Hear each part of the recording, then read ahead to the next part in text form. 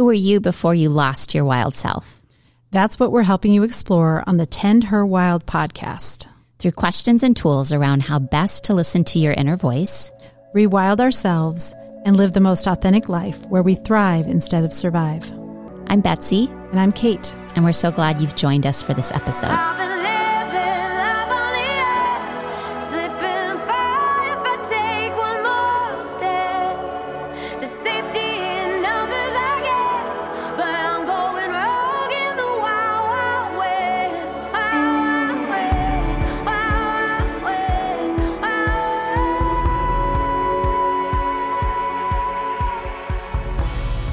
Hi, this is Betsy Rippentrop, and you are listening to Tend Her Wild.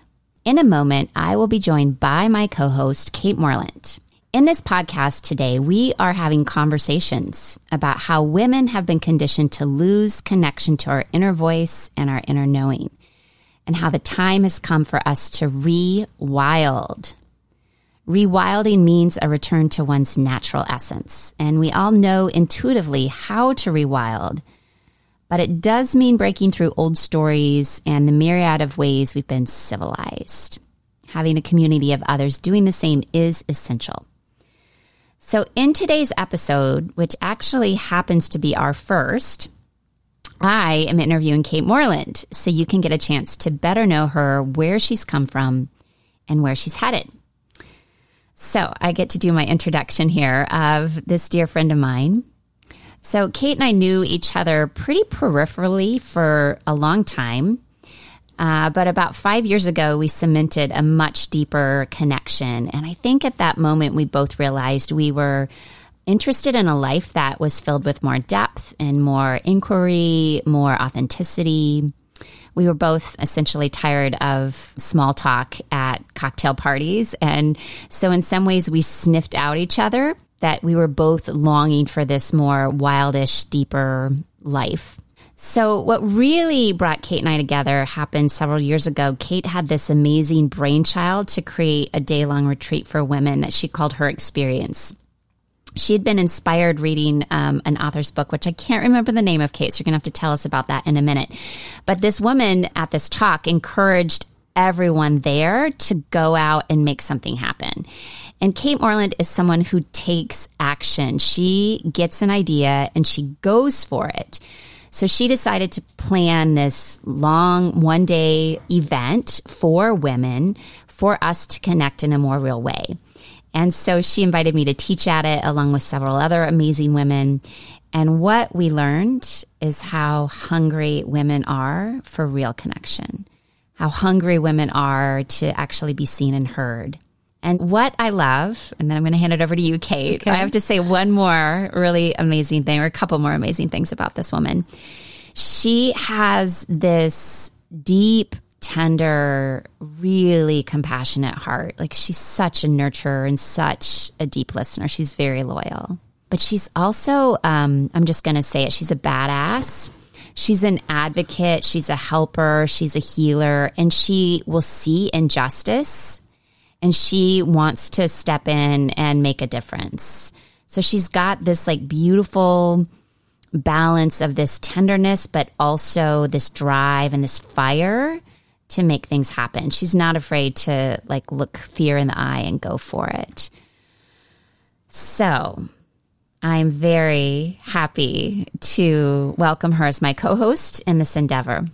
Welcome, Kate. Thank you, Betsy. That's so kind of you to...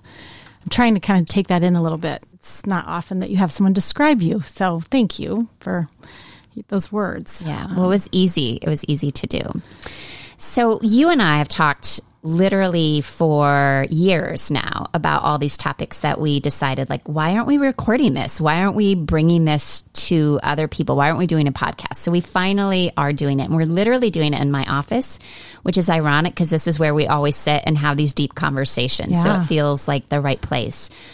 But you and I came upon this idea of the rewilding, and many authors have talked about it, but it seemed to resonate really deep for you and I about this desire we both have to be more wild, to break out of these conditioned roles that we had, that we were taught very young, and to actually just start to be ourselves. So I want to go way back to your childhood. Okay. And just tell us a little snapshot of were you wild? When did that come out later? What was it like growing up? Yeah, so I grew up on a little farm to begin with. When I was brought home to a little farm, a little white farmhouse. And I have, my parents will tell stories about how I was a climber. I would climb things. I would take risks. I'm sure I was often told to get down and stop doing those, and that's why they tell the stories. But I was a talker. I would talk to about anyone that, was in any adult. I was never afraid of talking to people. But definitely, I think growing up, my formative first years being on the farm where, there were horses and cows and freedom to run. And they used to literally kind of like a dog, they would run me. They would take me out and get the energy out, which I know I've done with my boys, but I think often for girls, that's not the case. So I do think I inherently had a lot of energy and curiosity as a kid. I didn't sit still very much. But then we moved into town when I was just starting school, and I had 2 little sisters at that point. So I feel like I shifted at some point into more of a motherly role in my family, kind of with my younger sisters and being the example. And then as the oldest girl, expectations were high. I wanted to please and do well and get the good grades. But I grew up in a small town where I had a small school and I could really participate in so many things. I ran track and played basketball. I played softball. I was a cheerleader. I was a cheerleader. I was a cheerleader. I mostly watched the football. I wasn't a very good cheerleader. And then I also was in musicals and plays. In a small town, you could do all of that. You didn't just pick one sport. They needed everyone to do things. So I ended up having a really well-rounded experience growing up. I got to try things, and I think that's probably part of why I'm not where I kind of have this innate desire to try things and do things, because I had those opportunities and I wasn't really pigeonholed.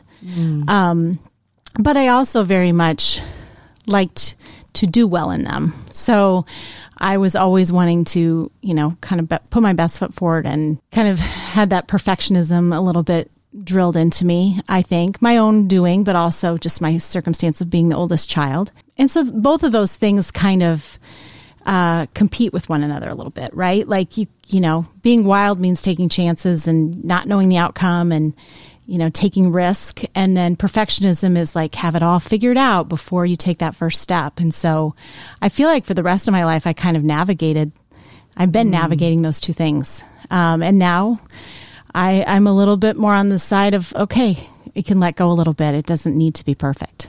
Do you remember, because I'm so curious, that I am such a believer in those first 10 years of a person's life and how it sets down sort of the unconscious tape for how everything evolves after that? Because it sounds like, and I can totally picture you as this wild girl running around the farm, playing with the horses, your parents taking you out to go run Kate for a moment. When did the perfectionism start to seep in? When did you start to feel the pressure that I think so many young women feel to look right, to be good, to do good, to get A's? Was there a moment, or do you just remember when that started to emerge?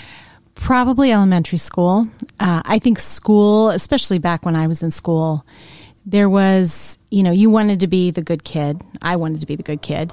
And I was driven to do well in school. And once you kind of, especially, I hope it's not so much this way anymore, but you kind of got put in a box. Remember the reading groups, Oh, yeah. Which reading group were you in? And everyone can remember what reading group they were in. I was not in the good reading group growing up in my first year, and it totally gutted me. And from then on out, I was like, oh no, I will be in the best reading group. But that first time I wasn't. And yes, I still remember it. Yeah. So I think that's for a lot of us our age. That's the first time someone designates you. Are you highest, middle, or low? Yeah. So I was in the highest reading group. There was an expectation set for me that I needed to meet. I grew up in the 70s and 80s, and my mom, because I was a little bit of a tomboy, we had to wear a dress one day a week to school. Like that was your mom's rule? Yes, mom's rule. So guess what day I always wore a dress? Monday to get it out of the way? No, Friday. I would put it off, hoping she'd forget that I hadn't worn it yet. And sure enough, every Thursday night, you haven't worn your dress yet this week, right? So I always kind of pushed against some of those rules, but I knew when to conform and when it would behoove me to also please people. And so, again, I rode that balance. And I think that is the piece that all women can relate to, is that when we are the good girl, when we follow the rules, when we get the A's, when we're quiet, when we do what we're told, we're positively reinforced for that. So like in the moment, it benefits us. It makes us feel like we're safe or we're okay. And it works for a short period of time. But then if you keep that going for the course of your life, yeah, it can hold you back. It holds you back. Yeah. Yeah. No question. And my parents were very encouraging. I had a wonderful upbringing.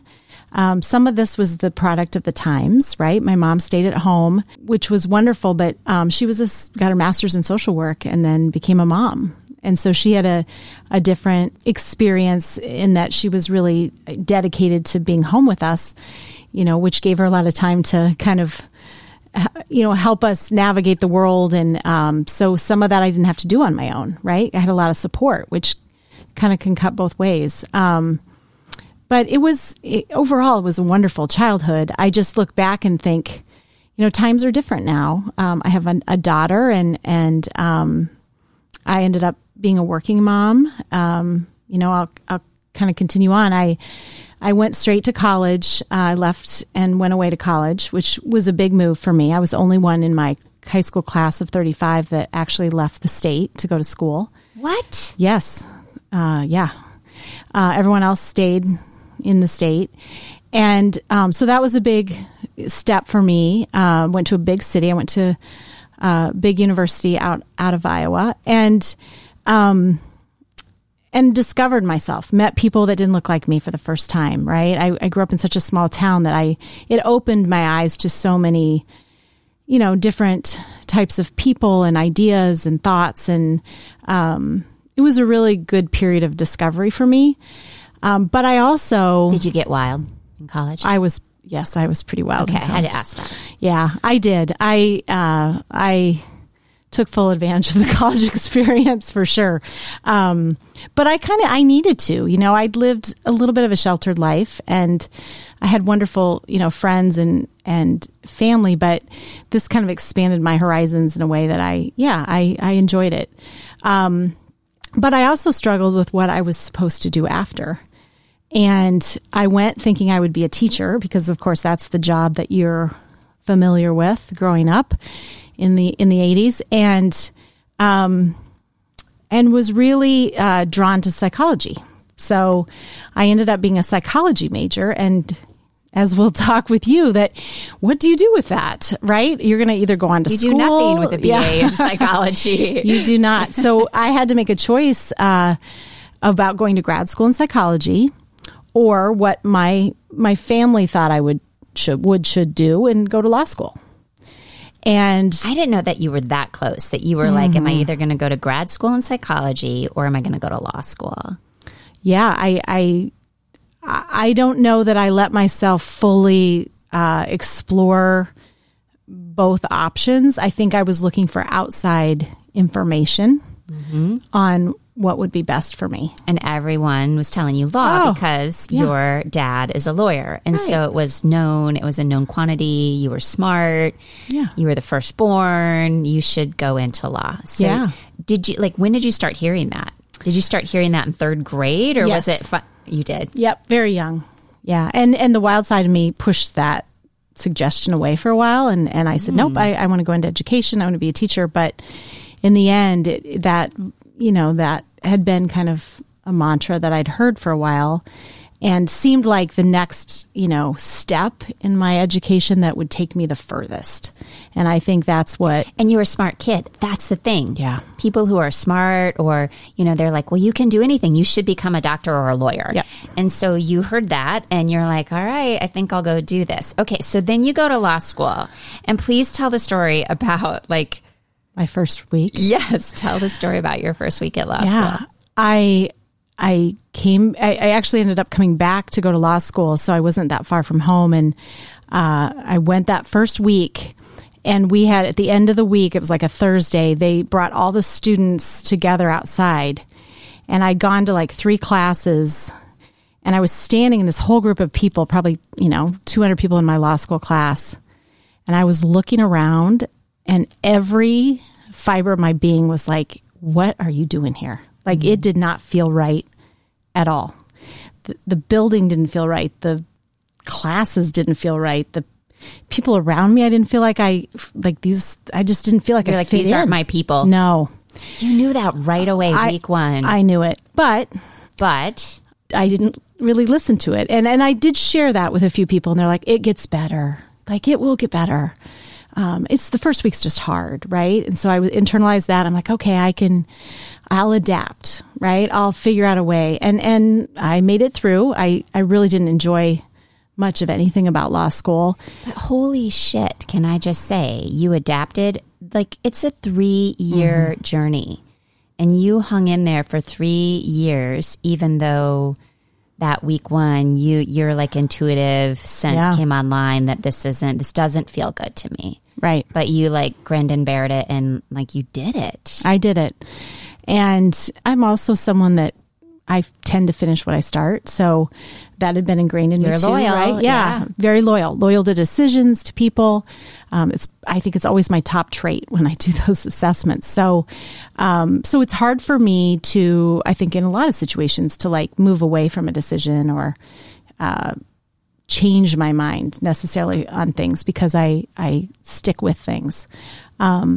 So I wouldn't say, you can look back on your life and think, I should have known, I should have made a different decision, and what would that have looked like?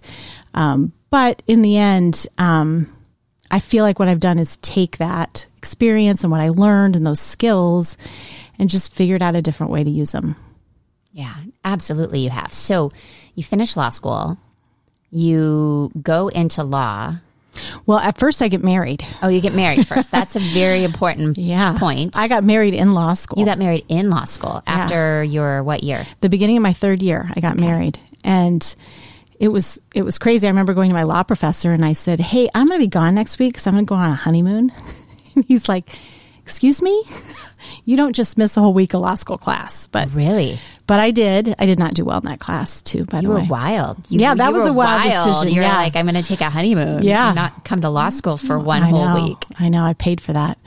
And so I took a job prosecuting after law school. Which isn't, I'm not into law at all, but isn't that the hardest job you can take on as a lawyer, is being the prosecutor? It is. It's probably in the top 5 worst jobs. Why? So I did an internship during law school with the prosecutor's office. And the one thing that I enjoyed about law school was public speaking.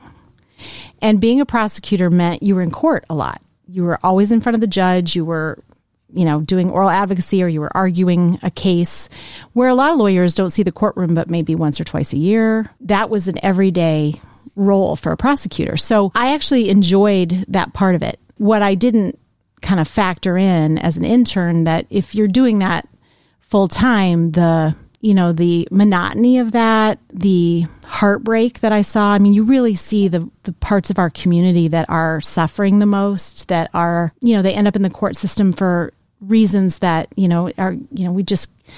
it's kind of the fabric of our society and the things that aren't working for people. And so it was heartbreaking day in, day out. And I've told you this before, but I definitely am an empath. And so literally all of that stuck to me. Ugh. And I remember. I know you so well, and I cannot even imagine you hearing these horrific stories day in and day out, and not knowing how to process it through.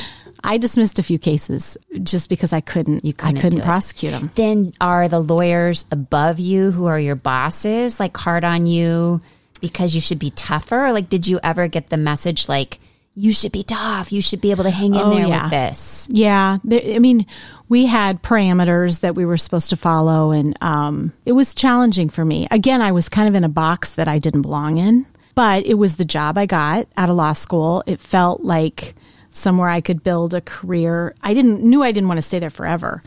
And what it did allow me to do is work with all sorts of lawyers. And I eventually knew the firm that I wanted to go work for. So I left there, and actually, we wanted to have a child. We had infertility issues, and I know now looking back, it was very much stress related because mind and the body connected. Yeah, right? Your body was like, I can't do this. Yep, I left that job, went into private practice, and was pregnant within 3 months. Interesting. So, but then I made the incredibly wise decision that I should probably do high conflict divorce work, because that would also be, of course, really good for empaths. Yes. I represented a lot of kids. I did a lot of juvenile work as well. And I found that very rewarding, sitting with kids who had made mistakes and helping them navigate that system and helping them think about, how they can learn from this and move on. So there were parts of my job when I worked as a private attorney that I really valued as I felt like I was giving back in a way that felt really good. I also represented a lot of children that needed a voice in the courtroom. So I did that in divorce work. I did that in adoptions, and juvenile cases. And I had some heartbreaking cases for sure. And we had our first daughter, and then a son, and it became harder for me to not take all that home, because I was often working with children, and then I would come home and see my own kids and feel like, it was hard.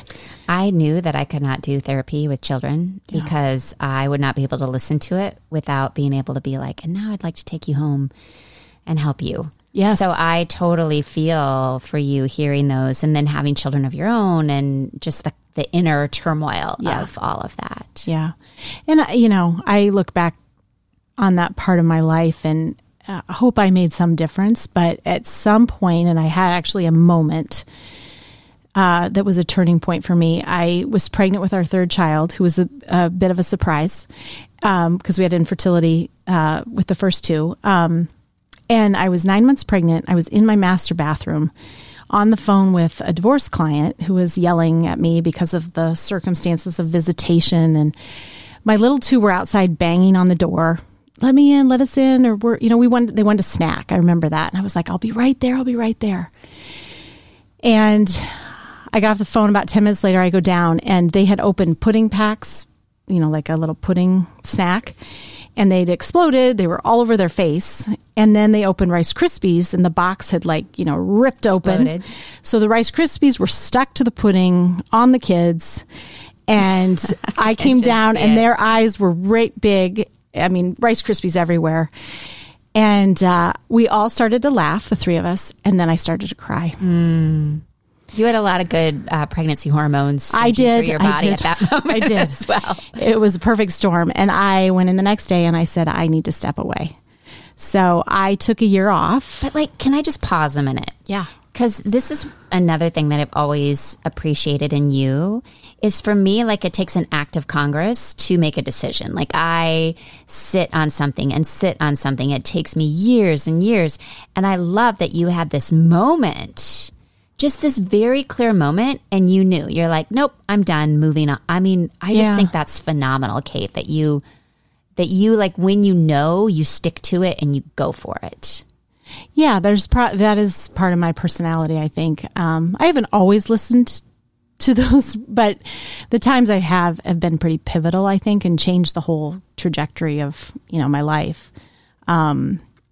Okay, so you leave law. I leave law. Like, tell us about the reverberations of that, because part of this podcast is we want to encourage each other, not only women, but men, all humankind, to figure out who you are and live that, right? And that we've all been so civilized and conditioned to be a certain way or to think a certain way. And so it takes actually a lot of courage to break out of those chains and what we're saying, rewild, become your wild essence, become who you really are. And while it's not a pejorative word, it's actually like a truthful word. Just be yourself. Right? So what I'm curious is you leave law. Like, I think about how much money you spent to get into law school, how much money it cost you to go. This was your dad was a lawyer, right? What were the reverberations? And I see tears coming in her eyes right now. So what were the reverberations in your family, in your friends, in your marriage? Your husband, can we also say, is a lawyer as well? Like, what happened when you took that step to say, doesn't align with who I am anymore? Like, what happened? Yeah. Well, looking back, I think in some ways I probably used my youngest, Jack, as the reason, right? It's a lot easier for women to say, I'm doing this for someone else. Oh, isn't that such a woman thing? I couldn't really voice that I was doing it for myself. Yeah. So I remember saying to people, well, I have never stayed home after I've had a child. I have this opportunity to stay home. And Joe was on board with it. My husband said, yes, we can make this work. And I was saying I'm taking a pause. I didn't even let myself say I'm totally quitting. I was like, I'm going to pause and then see what I want to come back to. So I think that made it more palatable for everyone in my world because it didn't seem like a final decision. I had a new baby, number 3, and that's a lot. So I think I got a lot of like, sure, take a break.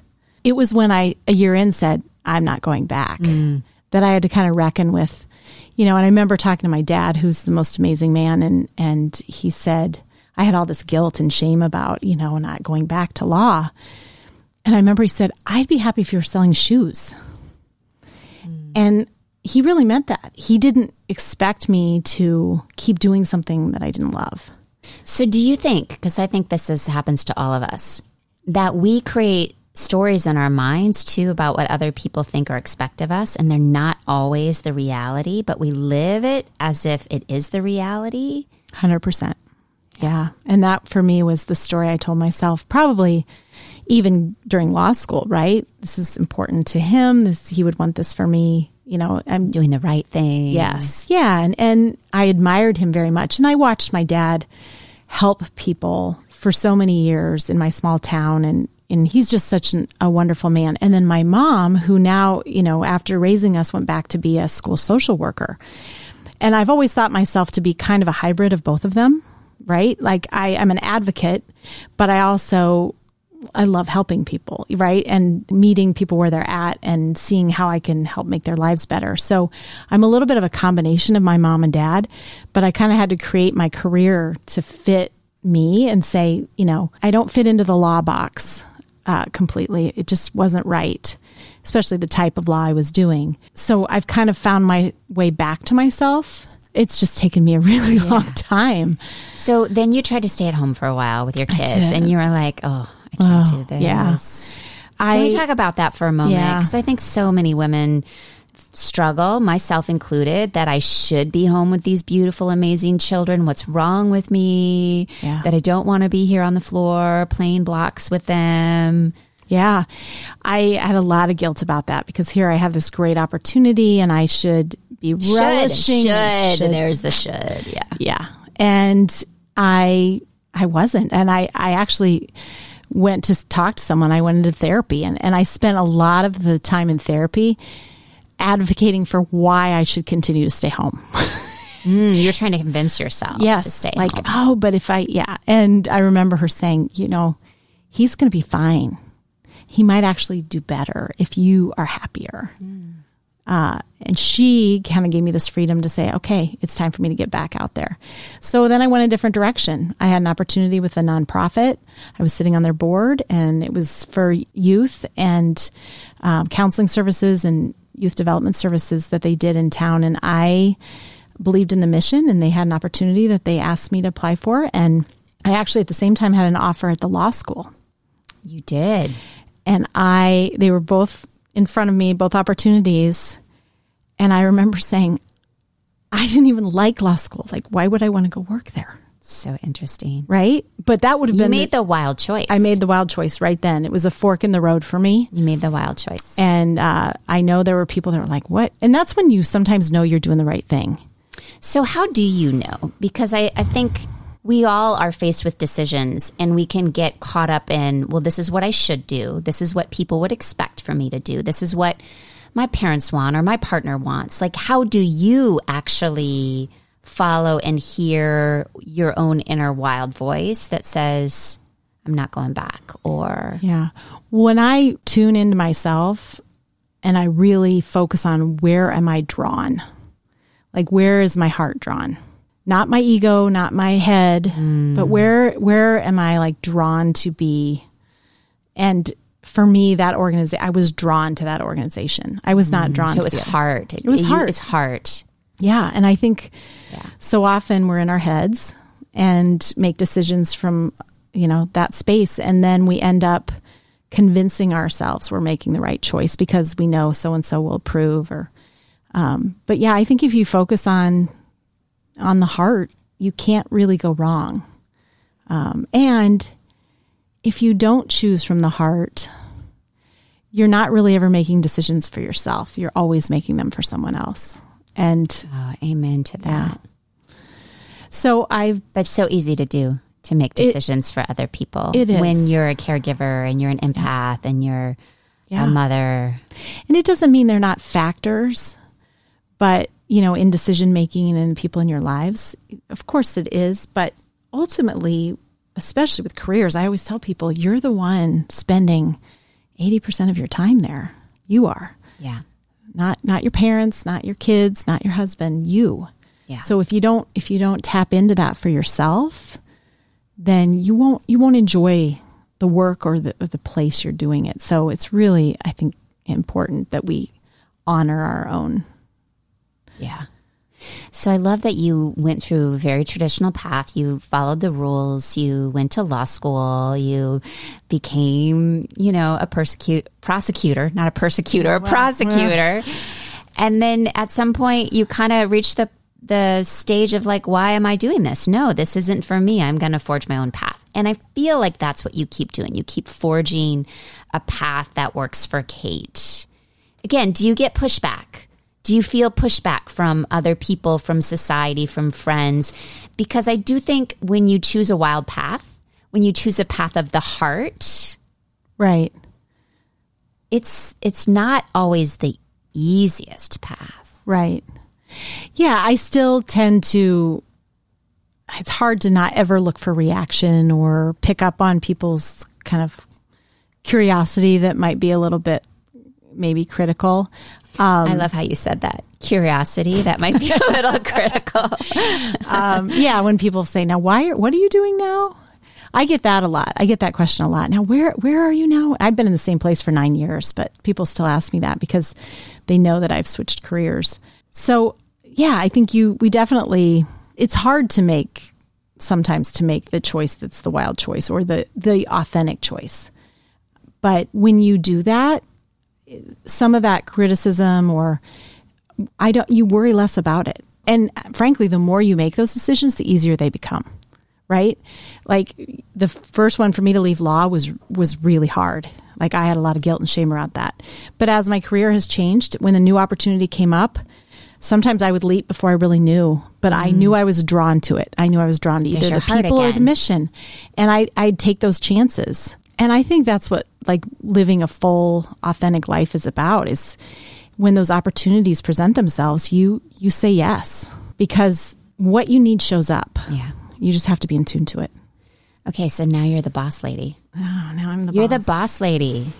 Yeah. And so tell us what you're doing now and also what it's like to be at the top, because you shared with me one time, you're like, I've always been right under the top. Like I've been the person right underneath the boss. Number 2. I've been number 2. And so now that you've been number 1, what's that like? And is it all you imagined? Or I know there've been surprises for you as well. Yeah. Well, I took over as CEO right when the pandemic hit. So my CEO story, or moving into that number one role or the leadership role, is really unique because I've not led other than in a crisis, which means I've had to really do things my own way because there's no rule book for the last 2 years of life. So in some ways that was a huge gift. I'm the first woman to hold this job in 39 years. And you're the CEO of Iowa City Area Development. Okay. So economic development organization, a nonprofit that does economic development. And so I've been able to really kind of navigate this in my own way. I've probably had more freedom because of the crisis. And while it was scary, I have to say, I probably appreciated being able to lead during a time when there were no rules, which also says something about me. You're wild. I've been able to kind of rewrite, what our organization needed to do during that time. We're kind of starting to come out of that in recovery. And now the balance is, okay, what do we go back to and what do we learn from and continue to do that's continues to be the right thing and taking care of our community. So it's been a really valuable couple of years for me. The opportunity kind of came to me at a time when I was probably close to leaving. And I remember thinking, should I be taking this? Am I the right person? And I decided, I remember again, gut reaction, there's a reason. So I'm just going to see what happens and I'm going to apply. And then the world fell apart. And then I thought, what have I signed up for? Yeah. But it's been a whirlwind of learning and growing. I've grown so much.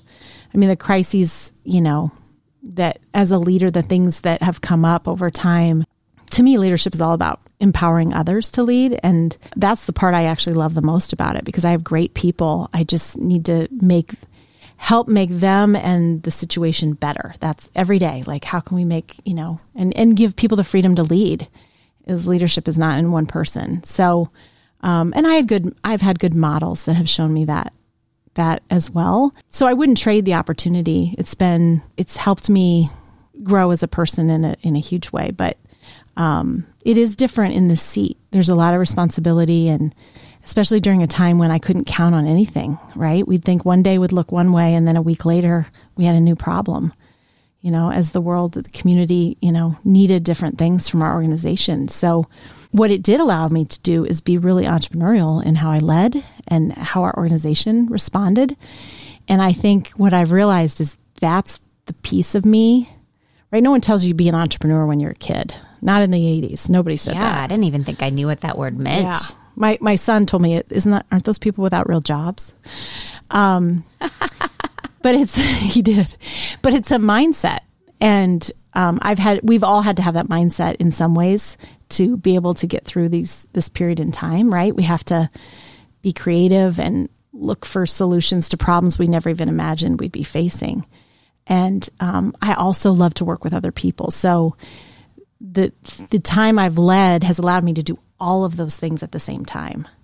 So I wouldn't trade, that opportunity for anything. And I hope every day I'm getting a little better at it because it's a steep learning curve.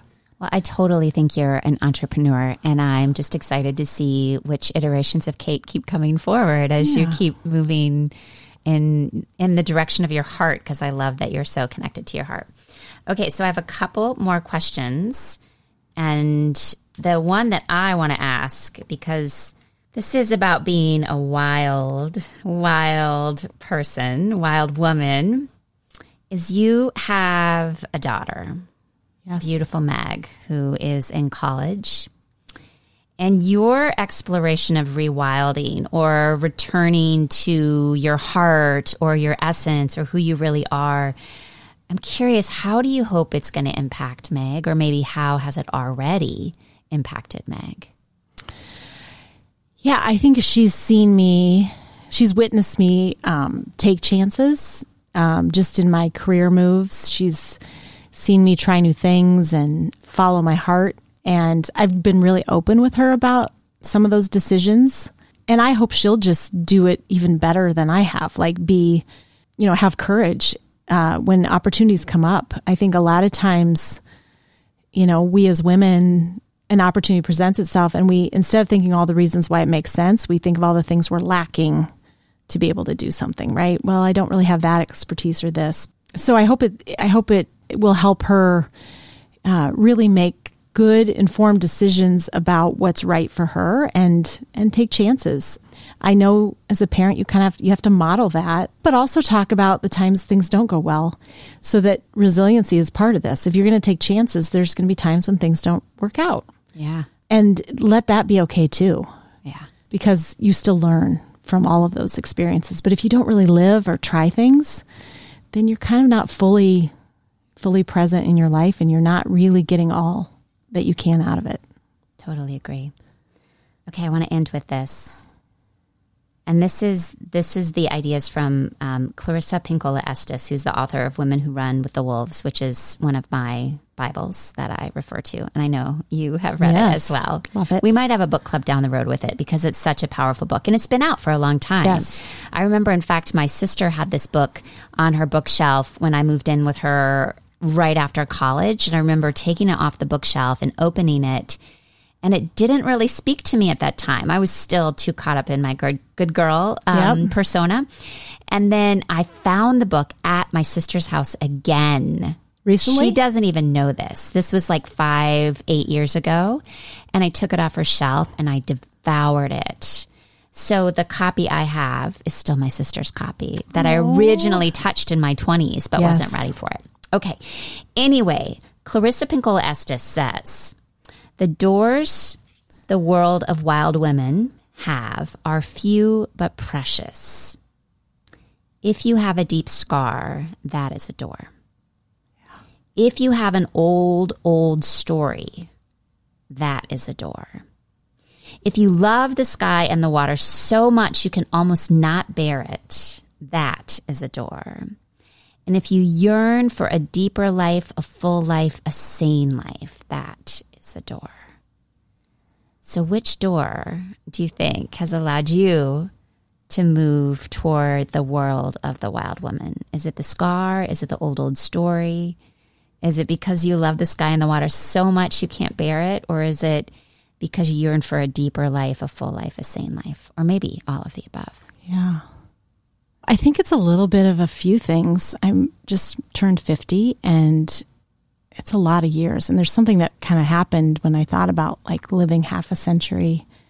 You do reflect a lot on your scars and the things that, make you who you are. So certainly some of the scars, and then just, I think I've always wanted a really deep, full life. And you don't just get there and then you're done. I think that's the discovery I've made. Like, being wild means being open to the next thing and the next thing. And I hope I'm doing that well into my 90s. I think you will. Thank you, Kate Moreland, for your beautiful soul and spirit and all your amazing sharing today. Thank you. So glad to be doing this with you. Me too. Thanks for joining us today. If you like this podcast, please subscribe, rate, and review. Come back and rewild with us again next week.